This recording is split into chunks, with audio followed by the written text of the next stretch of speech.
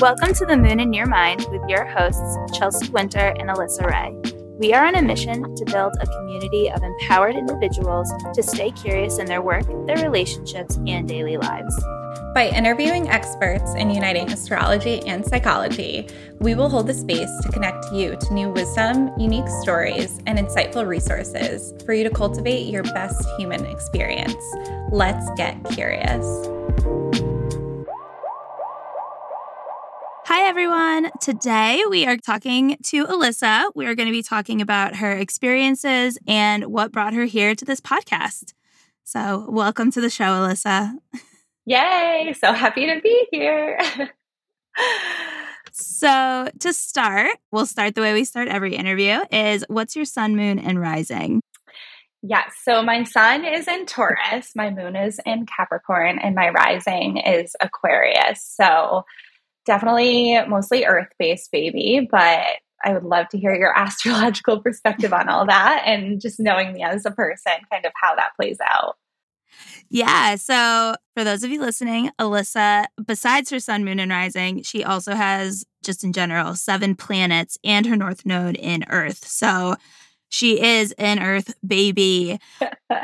But really what this all means is that Alyssa, she's very hardworking, especially with that Taurus and Capricorn, very grounded, very caring about the collective. And having so much Earth is able to really create change for the collective and for individuals that she works with or for herself. And then, she has the Aquarius too, which really helps her be creative, come up with ideas, and then using that Earth is able to put them into motion and actually get shit done. Mm-hmm. It's really a great balance between the two. Yes. And it reminds me, I don't know too much of human design, but my boss is actually sharing more with me because she's getting mentored by someone in human design right now. And I know I'm a generator, and I feel like that collective piece of it falls into that too. So we'll have to explore that on an episode in the future, get someone from human design in. Yes. Yeah. And I know we were talking about this when we first started, and I'm a projector. So we were talking about it makes so much sense that I come up with ideas, and then Alyssa is the one who is able to actually get me to do something. So instead of just making to-do lists every day and never doing anything. Yes, we're the best yin and yang. It works out so well. Seriously. So what was your upbringing in childhood like? Yeah, so I grew up in a pretty small town in Connecticut. It's called Middlebury, Connecticut. We're part of a regional school system. So, the surrounding town, the town next to us, I grew up with them as well. And it was I had a great childhood, to be honest. My extended family, a lot of them lived close by. I'm one of 3 children, so I have an older sister and a younger brother. I definitely have the middle child syndrome. My entire family will tell you about that. But yeah, I was a dancer growing up for a really long time, and I'm sure we'll get into that a little bit later too. I played a couple of different sports. I really tried to stay involved in school and whatnot. High school was a great time. I look back on it and love it more than I look back on college and loved it. So that's always interesting. But yeah, I feel like I just had a pretty stereotypical suburban Connecticut lifestyle, middle class, nothing like I think the perception of Connecticut is where it's super wealthy and whatnot. I definitely had a lot of privileges. I can still say that, we went on a lot of family vacations to Myrtle Beach growing up, and my parents did a great job of trying to hone in on the importance of family and, spending time as a family. Sundays were always family days. We would go on hikes or drives. We really tried to support one another and just everything that we had going on. Yeah, that was kind of the short version of it, I suppose. Yeah, no. And I do feel just even knowing you and your siblings and how close you guys are, I feel like it does really still show that even though you're all adults, you're still so close. And, I think that's something to be cherished these days. Not everyone is so lucky to say that. So it's always admirable when you find that. Yeah, definitely. I mean, I won't we're definitely not perfect for sure. There was a lot of fights growing up, and, sometimes we still test each other out. But it's funny because the first time my now fiance came around to a family event, we always have to preface boyfriends or partners of just to let you know, it gets a little spicy sometimes Yeah. because our family gets so loud. Like the first like month of dating my now fiance, he was like, your dad is so loud. Like he's always shouting. And it's like he will be saying like I love you, but it sounds like he's mad at you. But that's just like the kind of guy he is. And he's always giving people hugs. Like we are such a loving family, but some people might step into it and be like, what is happening? But Yeah. it's just because we are so close. So we come up and challenge each other and we really hold each other accountable. And I think it's made me learn how to like be resilient in that. And that at the end of the day, even if, you're fighting with your partner, you're fighting with your siblings, like that's still family. They still love you. And I think that's, taken us far. My grandma always said growing up that my parents were a little too strict with us, but it's made us into very like structured people. So I can appreciate it now. But yeah, all that to say, our family does get spicy, but it's all good. Yeah. It's all in love. Yes. Yeah. And I feel like, siblings are just like the worst and the best mirrors, I feel like, of your life. I mean, they know every single thing about you and they've been through everything with you. And so sometimes it's like, you can't lie to them. You can't pretend this thing didn't happen, like, because they were there, they lived it, like, is obviously great in so many ways. But then also sometimes you're like, God, can't you just like let me have this thing? Like, why do you need to bring up this story all the time? Like, yes. Oh, definitely. And we'll probably eventually bring on all of our siblings at some point, but my sister, especially because we were only 2.5 years apart. And then there was 6 years between my brother and I. So we always say that my younger brother had a whole different childhood than us, just because, I was in high school and he was still in elementary school and, my sister was off at college. So it's just different. But him being the baby of the family, he'll just call it out so quickly and we'll all get so mad at him for calling it out. But then we'll be like, oh, though. And then with my sister, it's very much on mirror. Like her and I were raised, but we always joke that we were raised as twins, and people still to this day will be like, are you two twins? And we're like, no, don't say that. We're 2.5 years apart. Right. But like, she is one of my biggest mirrors in my life. And, we're so similar in so many ways. And again, that brings up tension sometimes, but we've found such a good way of kind of working through it and supporting each other and using what the other one is holding up to help us grow instead of help us fight like we did when we were teenagers. Yep. And that's on maturity right there. Yes. And that's on emotional growth. Yeah. Great. Yep.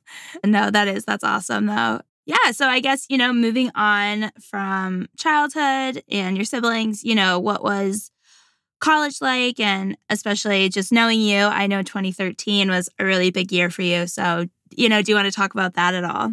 Yes. So college was, like I said, I look back on it and I have so much appreciation for it. But if I had to think of like the quote unquote best 4 years of my life, I think about high school.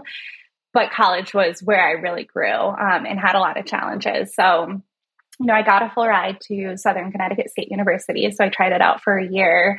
Didn't love it, transferred to UConn, joined a sorority with Chelsea and loved it the first year. Everything went downhill after that. So that was great.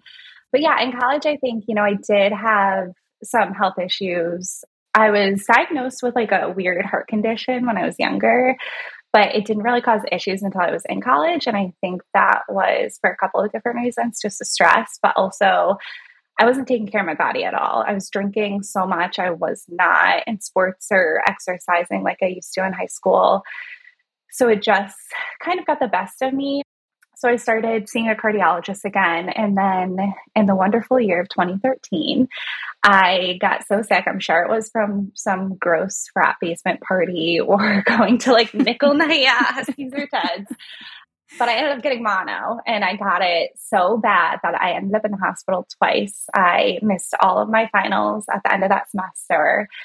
And yeah, I thought I was going to fail out of school. And on top of not just being physically sick, I think it was just a manifestation of my mental and emotional health that I was so depressed and I was so lost and I was so disconnected.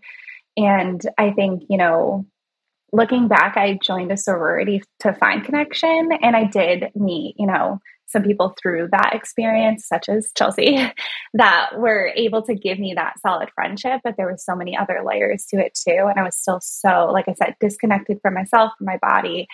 And so this mono experience was really that like pause button of like, dude, you got to slow down. Like, this is not going to work out. You're slowly killing yourself. Like, you switch your major every other semester. You have no direction in life right now. Like, the only direction for sure is like when you're going to have your next drink. Like, that was it. So I just remember being sick at home, and I was supposed to, and still did, go to Vermont for the summer to work at a summer camp for children with Asperger's, which is now known as kind of the autism spectrum. But I remember being at home after I'd come back from the hospital the first time, and my sister had stopped by home to bring me one of Gabby Bernstein's books. And she was like, I don't know why, but I bought this book and I know you just need to read it. I don't even think she had read it yet, but she was just like, it feels like you just need it. And that changed everything for me. Like, she is still one of my biggest teachers. And I think it was the ING book. So again, it talked about her sobriety journey and her recovery journey. And I was just very moved by it, of just that connection between mind, body, spirit, recovery, connection with yourself. And so that kind of started just a forward motion for me in a different way. And then I spent the whole summer in the woods of Vermont, just like running around barefoot with a bunch of hippies from all over the world. And we would do yoga and eat plants and climb mountains and support these kids that, in their daily lives, they don't get to be accepted for themselves. Like, they're so different and unique. And, I heard this term the other day, neurospicy, like that was them, right? Like, they were just different kids. And this was a place that they get to come and just be accepted for who they were. So, even though I'm not diagnosed on the autism spectrum, that became a place for me to be who I was and be accepted for that fully. So for the first time, I think in a long time, during the summer of 2013, I just felt like this awakening in a sense, because of all of that was unfolding. And that kind of continued. Yeah, I have chills. I know. I love that, just like that chapter of my life, because again, like when I went back to school in the fall, it was just so different. Like, I was different. And even I think friends were like, what happened to you this summer? And I was like, it was the best summer ever. I almost died. Like, the last time some of my friends saw me, they were like, you were literally going to the hospital and just like didn't come back to campus. And then now you're back and you're a whole different person. So yeah, but tell me what that means in astrology land. Cause I know obviously we've talked about it before, but what happened to me that year? Yeah. So in 2013, you were going through something that is called a Saturn square. And so for anyone who's listening, if you have any astrological knowledge, you may have heard of a Saturn return, which is that happens about every 28 to 30 years, depending on your birthday and retrogrades and things like that. But for Alyssa, in 2013, it was a Saturn square, which means it was at Saturn transiting in the sky was 90 degrees to her natal Saturn.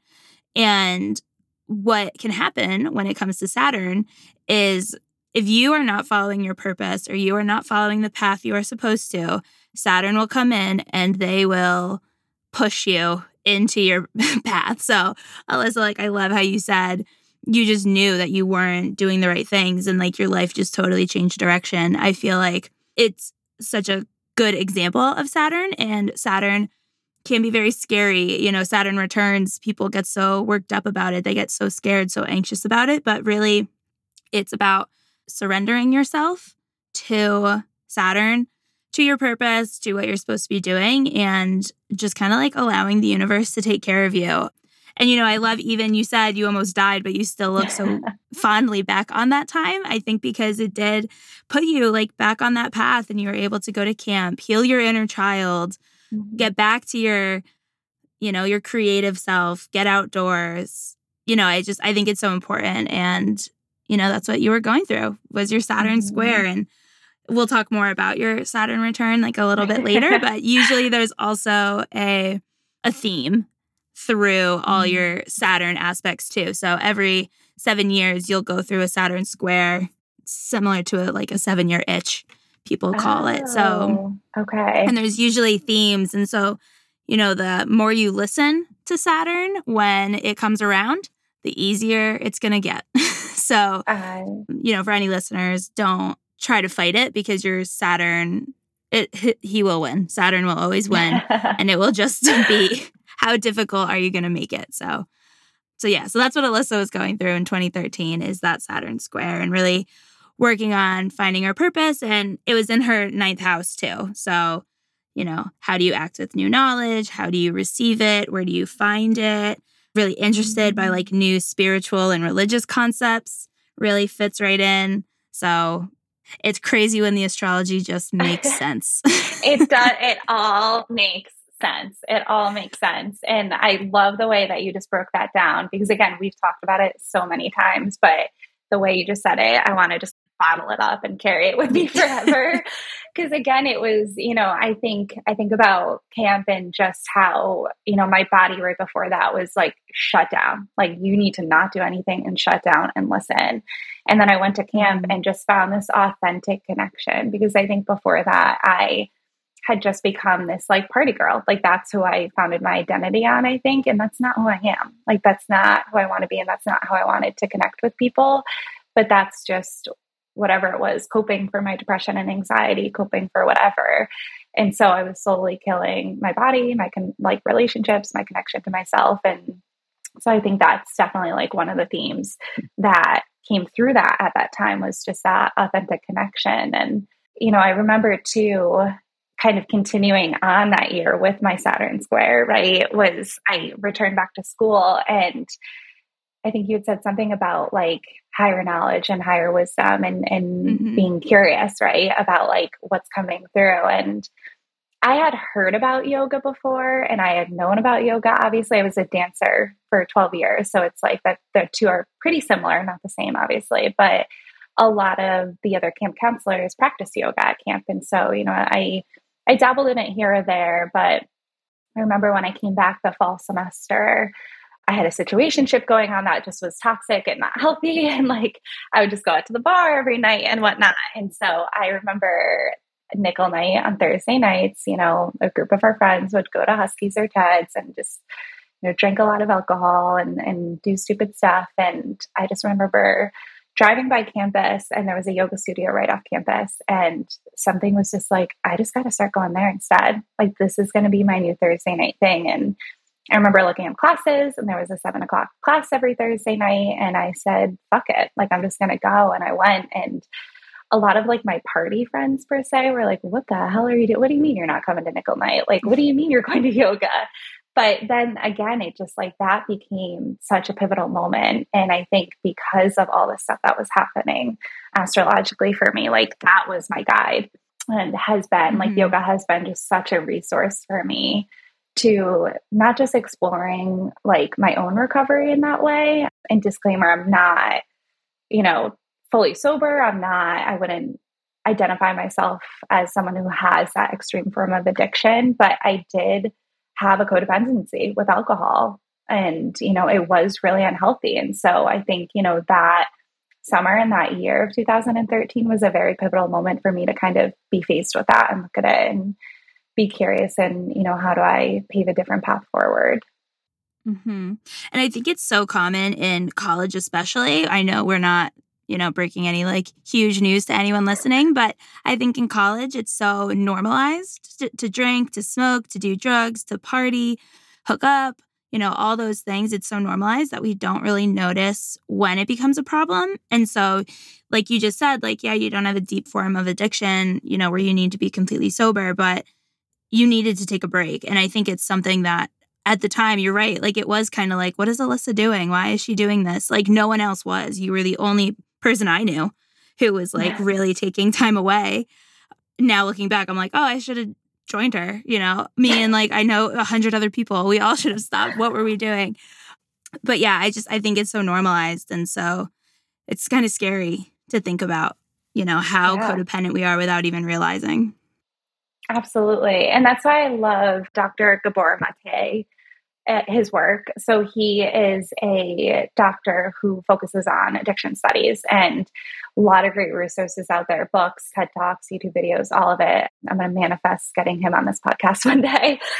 He talks a lot about the combination of trauma and addiction and how the two go hand in hand. And it's not necessarily, there's one really great TED Talk that I gave, and we'll link it below, but he talks about how everyone has addiction. It doesn't have to look like alcohol. It doesn't have to look like drugs, right? It could be coffee. It could be shopping. It could be TV, but we're all doing something that ends up disconnecting ourselves because of our trauma. And this could be big T trauma, little T trauma.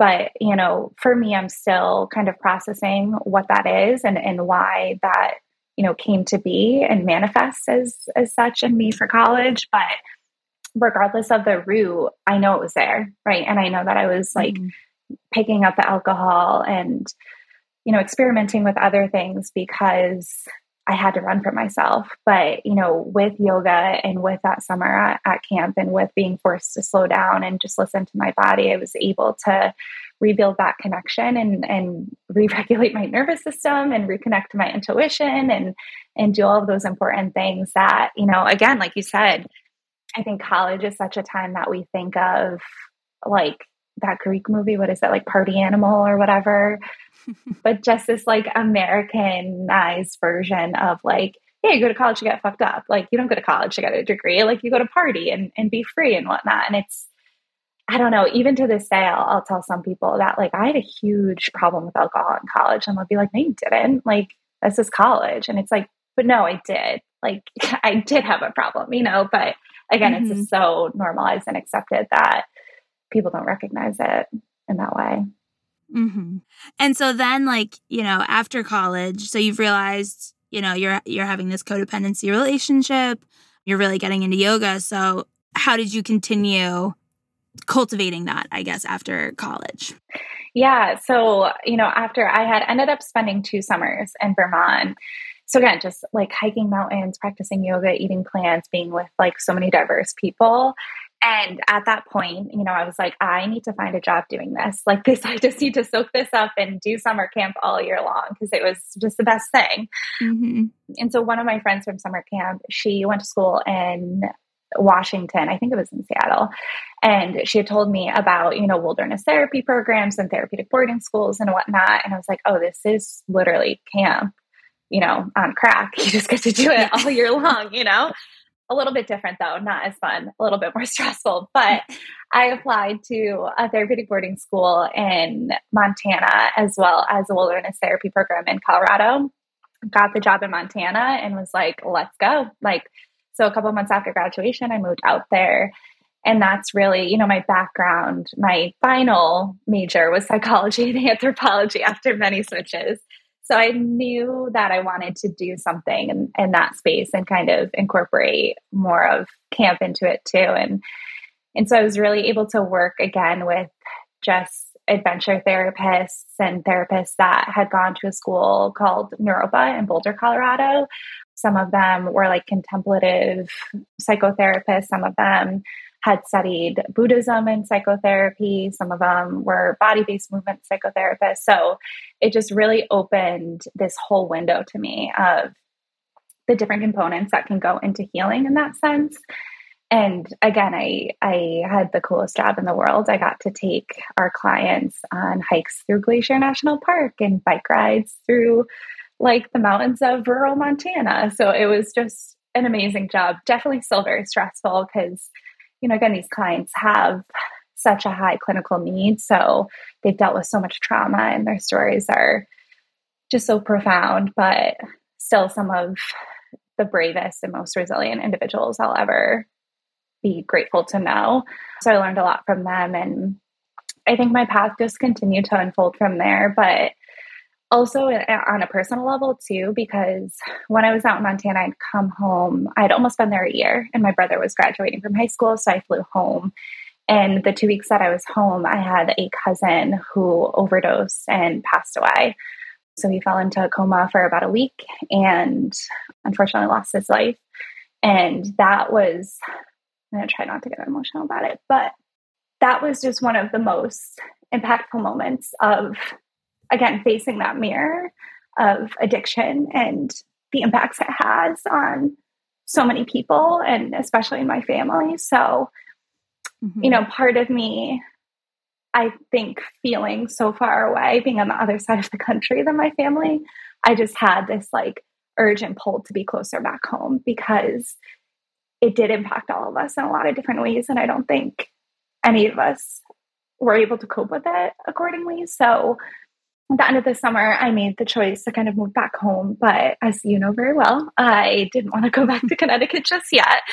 So I ended up getting a job in New Hampshire, slept on Chelsea's couch for, well, the beanbag chair, very large beanbag chair in her living room for about a month before I got my own little tiny cabin, the cheapest rent I could find. And I did group counseling up there, just continued on that therapeutic journey. But that's when, again, I because of my cousin's death, I was faced with like, okay, you're still drinking, you're still using that as a way to connect with people and run from yourself, even though it's not as bad as it was in college.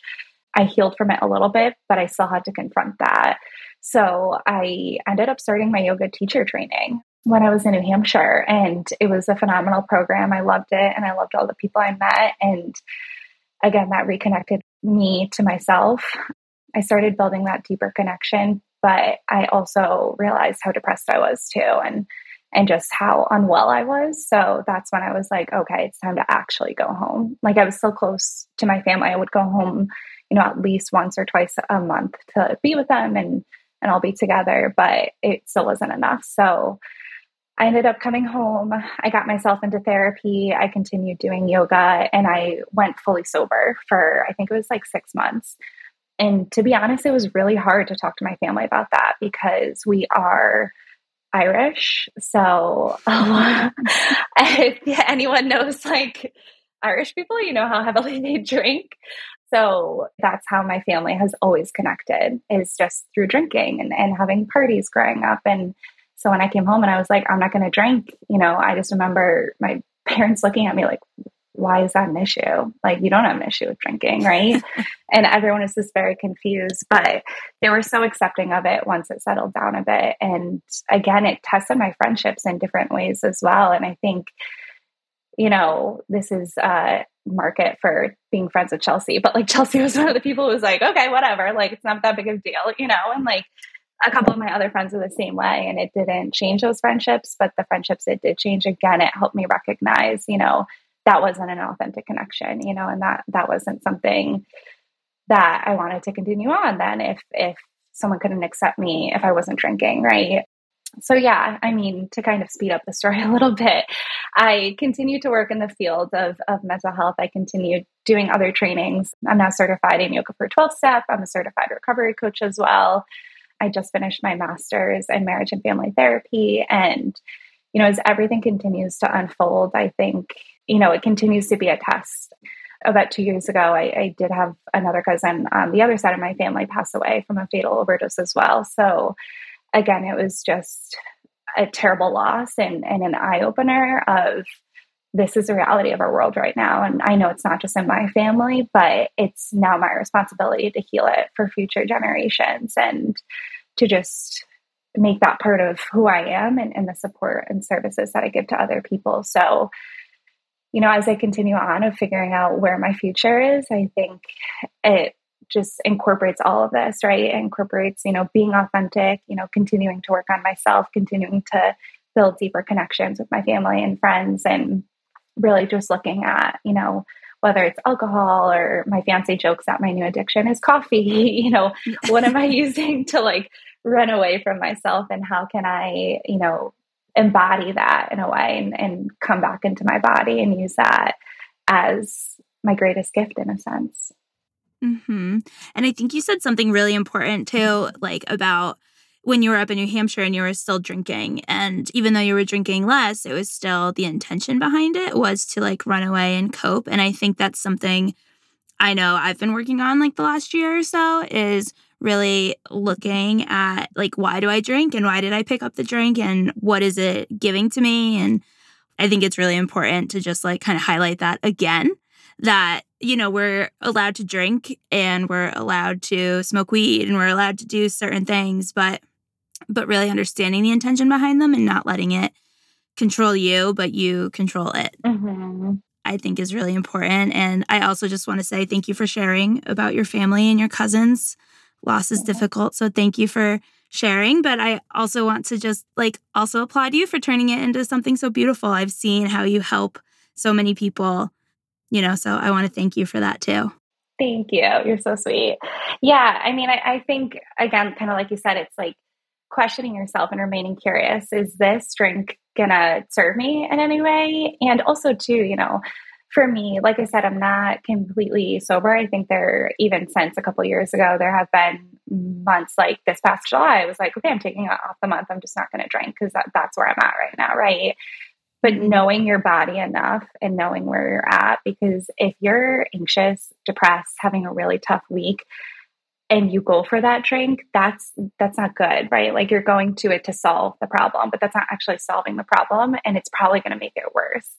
But if you enjoy the taste or just want to enjoy one drink or one glass of wine, right? Like no one's going to stop you. But I also want to highlight that addiction and recovery in any form, whether, again, it's alcohol, substances, coffee, shopping, whatever, it's all on a spectrum. So there are people who legitimately cannot drink another day in their life, cannot use a substance another day in their life because of chemical imbalances or trauma or whatever it be.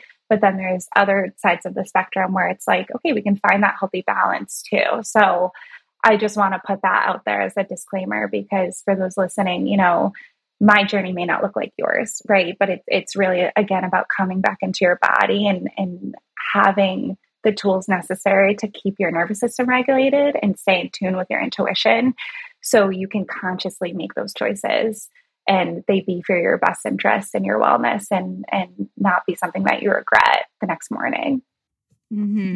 That all makes sense. And so I know you've talked a little bit about depression and anxiety.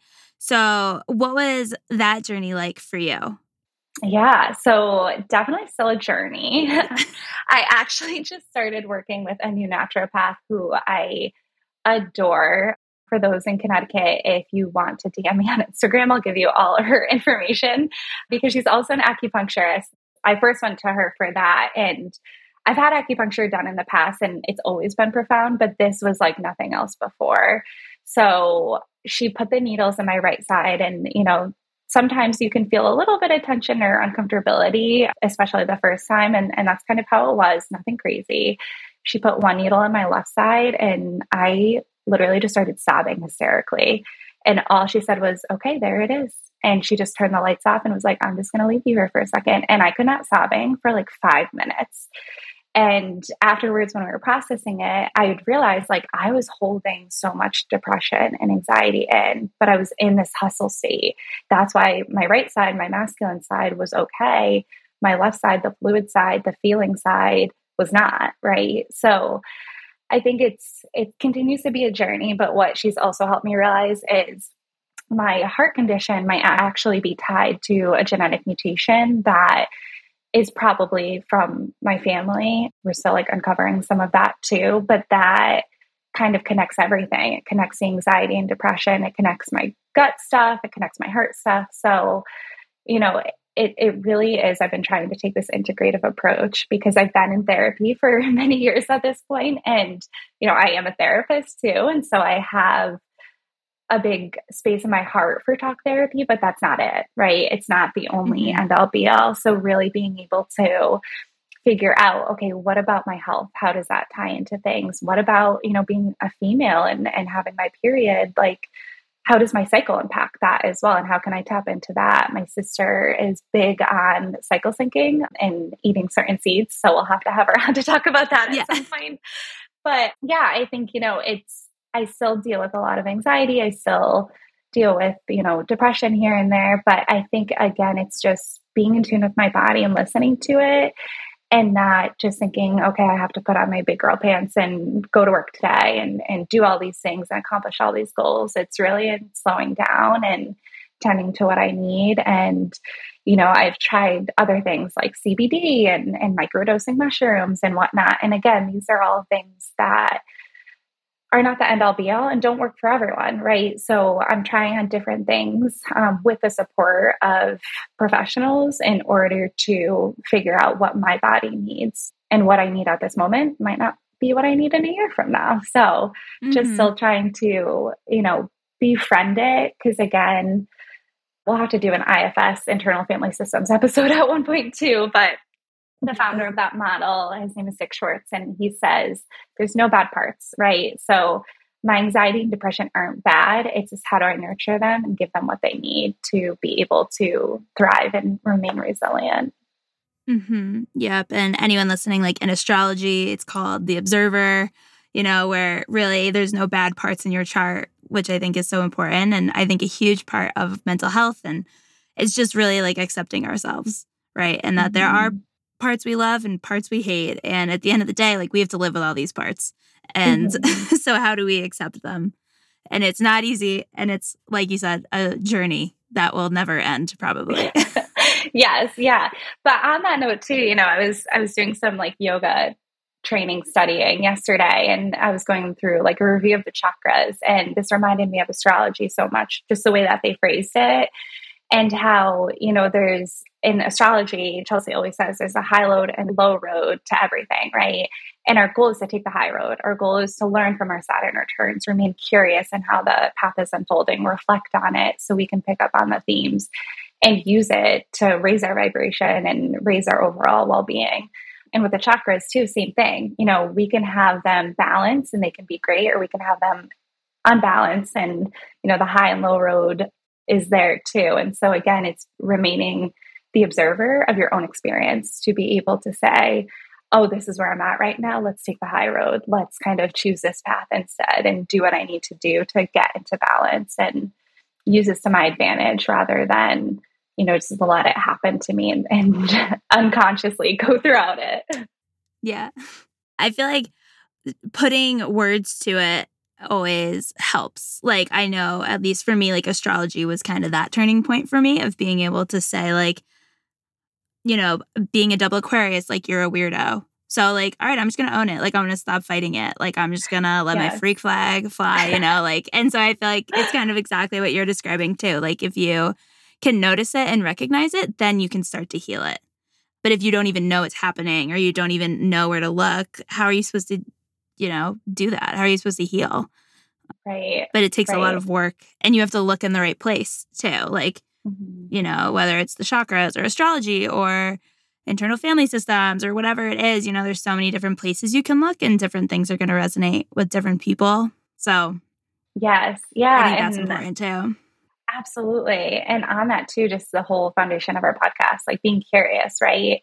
Because again, what works right now is going to guide you to a certain space, right? And then you might need to be curious and find something else, right? It's not a one size fits all, and you are continuing to evolve as a person. So it's always going to change based on who you are in that chapter of your life.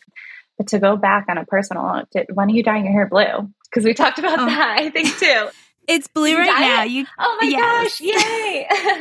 I don't know if So you for can those really of tell, but no, you'll have to take it down later. But for those listening, Chelsea is boss at dyeing her hair and looking good. I could not personally do it and look good with it, but Chelsea can like pull off purple, pull off blue.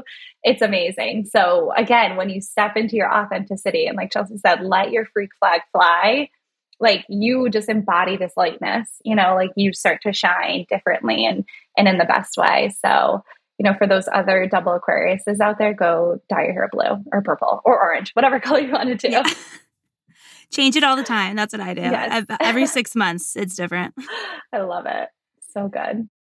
So, Alyssa, back to you. So, how was your recent Saturn return? The one that you are still going through, but let's talk about that. Yeah. So it's so funny because I think it was this time last year, a family friend started doing shamanic Reiki on me.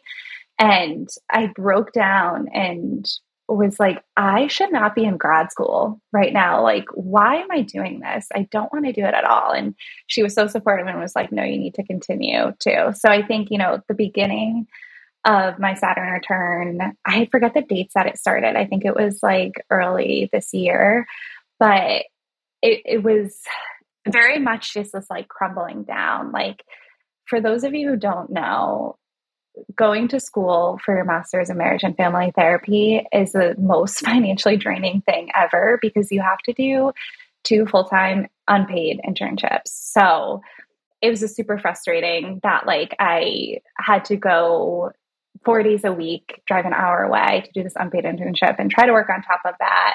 And my classes didn't seem like they aligned with just my interests in this field and whatnot. So it just felt like I was coming to the end of grad school finally, but I was like, why am I wasting my time doing this? I just don't want to do it anymore. But I continued, I went on, it was fine. And all the meanwhile, I was going through some like personal stuff that, I'm going to keep private for now, but maybe one day we'll dive into it.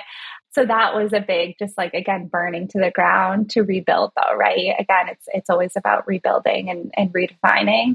And so when I graduated in May, I just felt so tired and so burnt out. And so just like spiritually drained, emotionally drained, lost, like not sure what I wanted to do. And I was super fortunate that, when I applied to a ton of jobs, I got every offer, but none of them seemed aligned at all. And so I initially took the one that I thought I would have the most autonomy and freedom over, of kind of creating my own form of therapy, if you will, and service and support to others. But then the week of my birthday, when I was supposed to get my contract, it was actually on my birthday. My fiance had taken me on a trip to Shenandoah National Park. And I got a call from the woman who was supposed to be my new boss. Didn't answer it because I was in the middle of the mountains hiking. And I was like, I'll call her back when I get home. And when I called her back, I found out, thank God I didn't answer that phone call, because she couldn't afford to take me on and she wasn't able to offer me a position, which is fine. Like that, it's no shade to her. I know being a business owner is tough, but I was like, okay, cool. So I just declined like 10 other positions to work for this woman. And now I'm graduated with a no job and no income. So what the hell do I do? But again, things have to unravel as they should, right? So then I had a friend who I actually met through Instagram, because we were both virtual assistants for therapists in private practice. So again, a flexible job that I was able to do was mostly social media management. And she was also based in Connecticut and was like, oh, hey, my company's hiring. You should apply here. And it was in the addiction space. So I was like, oh my God, this is amazing. The pay was a little bit better than most of the other offers. So I was like, great. But to not put any shade out there, it was just not the right fit for me at all. Again, it just felt too containing and too old narrative of mental health system. And I wanted to be a part of something new and something forward thinking, because our mental health system as it is around the country and even in the state of Connecticut, it's terrible. Like it's not good. And again, we need to have more mind-body connection. We need to have more awareness. We need to have more education, more support, more opportunities. So I felt completely depleted. I did not feel empowered in that position at all. But it was a test, right? Like my Saturn return was testing me and being like, we're going to make you so uncomfortable until you realize your worth, until you fight for it and realize exactly what you want to do. And so when I had worked in Montana, there was an equine therapist. Her name is Alex Muffson. She's a huge expander for me. We're going to have her on the podcast in a couple episodes, which will be great. But her and I always joked when we worked together, oh, we're going to start our own wilderness therapy program one day. And lo and behold, she started her own therapy company. It's technically a coaching company, but she hires clinicians and we work as clinical growth coaches. And her whole foundation is on hiring badasses who are ready to change the name of mental health and really go out there and genuinely support people, because we are still to this day, such an institutionalized market and field and service and industry. And her whole foundation is like, let's get clients and families home. Let's not institutionalize them anymore. And let's get them actions to actually make changes. Because so often I'll hear therapists be like, oh yeah, I've worked with this client for 12 years. And it's like, you shouldn't be working with a client for 12 years, right? Like you should help them make those sustainable changes that they don't need you anymore. Like we genuinely want to work ourselves out of a job. So, I messaged her because I was like, oh, I wonder if she's hiring. Like, I don't know. I was just in this terrible position. And she was like, yeah, I actually am. Like, did you see my most recent Instagram post? And like literally 5 minutes before that, she had posted like, hey, come work with us. And I was like, okay, this feels too good to be true. Right. She was like, what are you doing on Monday? And it was July 4th. And, we have a big family party every year at my aunt's house, and we kind of honor one of my cousins that passed away. And again, a Kismet thing, like 4th of July, connecting to my cousin and everything. And I was like, okay, well, I'm going to this thing, later on, but I have the whole morning free. And she was like, great, let's do this time. And, we interviewed that day, interviewed with her executive director the day after. And she was like, when can you start for us? And so it was perfect. It was just, it literally felt like it fell into place so naturally. And it's because I think I stepped into my power. I asked for, someone who was going to see my worth and see my value. And even when I got my contract, like the second agreement says like clinical badassery, like you are going to be a badass in this field and you're going to put like your best effort forward to changing the name of the game. And it's just been such a gift and just so amazing to have her as well as the other like senior clinicians on the team just look at me and say like, you are a badass and you're doing this. And not just that, but also have them be like, what do you want to get out of this field? And like, what do you want to do with your life? And I just had my quarter four manifestation meeting with Alex last Friday. And, we really broke down like what lights you up and what do I want to get creative with? And I told her, and I was very honest with her, and she was like, okay, let's get you to do that. Like, that's what we're going to do now. And it's so cool to have someone who again sees your value, but is also trusting in you of like, if that lights you up, then like, let's have that be a part of our journey together. So all that to say, I think my Saturn return this time has really just been about, again, like carving my own path, because in the beginning, I was like, okay, well, I have to be a marriage and family therapist and I have to work in a nonprofit agency and I have to do like the whole 9 to 9 schedule and have 50 clients on my caseload. And it just feels so stale and constricting. And also have people tell you, you can't do this and you have to use this model and you can't say this and you can't do that. Right. But, as things started to fall apart and I tried my best to remain curious and remain the observer, I took that step back and realized, okay, I need to step into my power and I need to step into my worth. And the second I did that, everything fell into place. And, now I'm in this position that I can feel like I'm genuinely making a difference in people's lives and can witness that firsthand. And yeah, it's been great. I mean, I think there's still a couple little lessons looming that I'm still working on because I don't think it's over. I think I still have 1 more month in Saturn return. So I'm sure there's going to be a curveball thrown at me, but we'll get there. I'll keep you guys posted. Yeah, seriously. And, something about just anybody who has Saturn in Aquarius, something that, Alyssa and I both do, really anybody who's probably in the age range of like 28 to 30 right now has Saturn in Aquarius.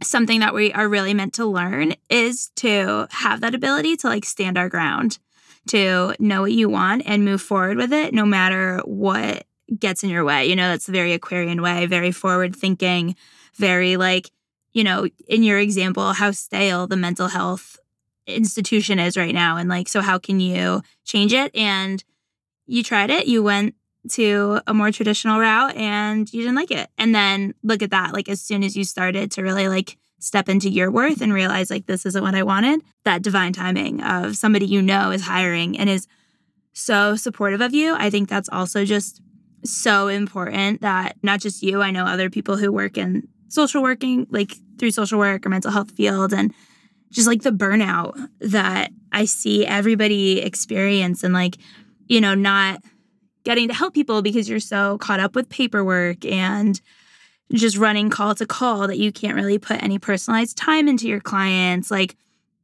I just think that having Alex, it just really does seem like she's redefining like what it looks like to be in the mental health space. And I think that's so important. And I've seen you really light up through it in the last few months, which has been great. So yeah. Oh, I appreciate that. Yeah, because like, again, within the mental health field, I think I gave a presentation the other day to a parent support group and, we were talking about the difference between therapy and coaching and our space at least. And, I want to emphasize, like, I'm not a life coach. It's not those things we see on Instagram, and no shame to them at all. Like they're just in a whole different space. But with Mm-hmm. clinical coaching, we're really sure, I'm going to validate you, but I'm also going to turn around and tell you, okay, now go try this, right? And go do this with your body and go use this tool and technique. Because again, our goal isn't that they're with us forever. Like, I want to get an email in a year from now being like, hey, I'm doing so well, right? Like, I don't want you to still be in sessions with me. So Mm-hmm. we're really supporting people and not just validating their experience and processing it, but also turning around and turning it into their superpower and turning it into their strengths and remaining resilient in that sense. And yeah, it's just, I think the work-life balance is so much better. I wasn't feeling well the other day, and I forget how Alex had found out, and we use Voxer. It's a voice messaging and texting app, and we use it with our clients too. But she voxed me and was like, what do you need? How are you feeling? Go take a break. Like, go do this. And she's just so great in that sense of like work-life balance. And we're not going to go through the whole burnout cycle. So it's just really empowering to have that in that sense. And yeah, we're going to have her on to talk about all things amazing that she created with Aspen Growth Coaching, but I'll save that for another day. Yeah. Yep. And then to piggyback off of the Aquarius Saturn. So, how are you coming to terms with who you are and what you want? It can be scary to be different. It can be scary to want something else than what you went to school for necessarily, and, different than what you expected. So how do you cope with that? And how are you moving forward and getting excited about it? Yeah. Yeah. So I think, something that I'm working on in my own personal work right now is that confidence, because I think for so long I didn't feel like I could step into my power because I lacked that bit of confidence. So I think I'm really stepping into myself by just owning who I am, right? Like, kind of like you said before, like letting my freak flag show in different ways, and being able to tune into my body and really working on healing my connection with my intuition so that I can just be guided by my most aligned self.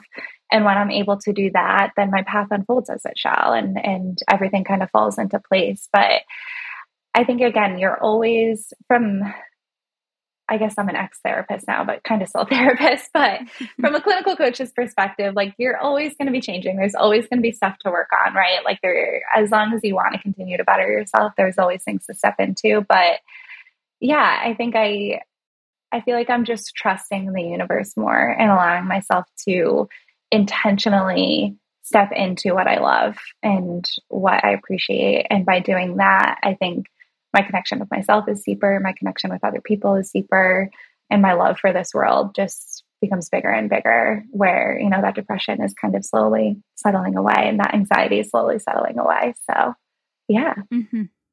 Yeah. And I feel like that's a core in like To Be Magnetic too. So anyone listening, if you don't know To Be Magnetic, we'll probably do like a whole episode on it. Alyssa and I are very obsessed with it, but basically it's like a manifestation tool. And mm-hmm. to put it really simply, but I feel like that's something that they really focus on, is like creating space in yourself. And like by creating that space, like then you allow new things to come in that you didn't even realize. And so it's not just trying to like bring everything to you. It's like let go of what isn't serving you anymore, which can be really difficult. And you have to get really honest with yourself sometimes. But I feel like that's something like you're working on, which I think is great. And then, as soon as you decide like this isn't serving me anymore, like something always comes along to fill the void. And I would say, just in my experience, it's almost always more positive than whatever it was you were so scared to let go of.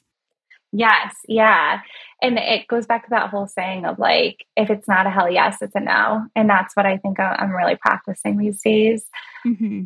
And to have the conversation with the universe, just like we have to deepen our conversation with our bodies, like we have to deepen our conversations with the universe. Because when we tell the universe like no and turn something down, as those who do To Be Magnetic work, like when you go through a test and say no to something, then the universe is like, okay, here's your gift. Like, here's the thing that you actually are calling in, right? So yeah, if it's not a hell yes, it's a no, and kind of keep walking until you find that hell yes. Mm-hmm. Yeah. So I think my last few questions for you are just around curiosity. So obviously we started this podcast with the intention of being curious. So what is keeping you curious right now?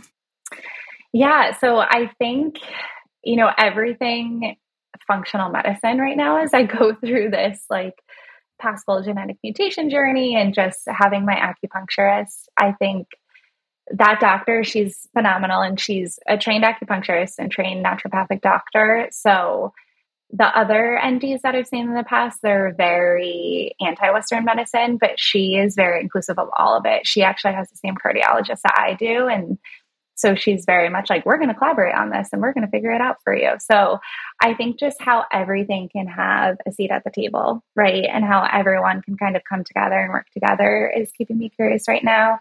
Manifestation and kind of the 2B magnetic work will always keep me curious of just like uncovering my past and my subconscious beliefs.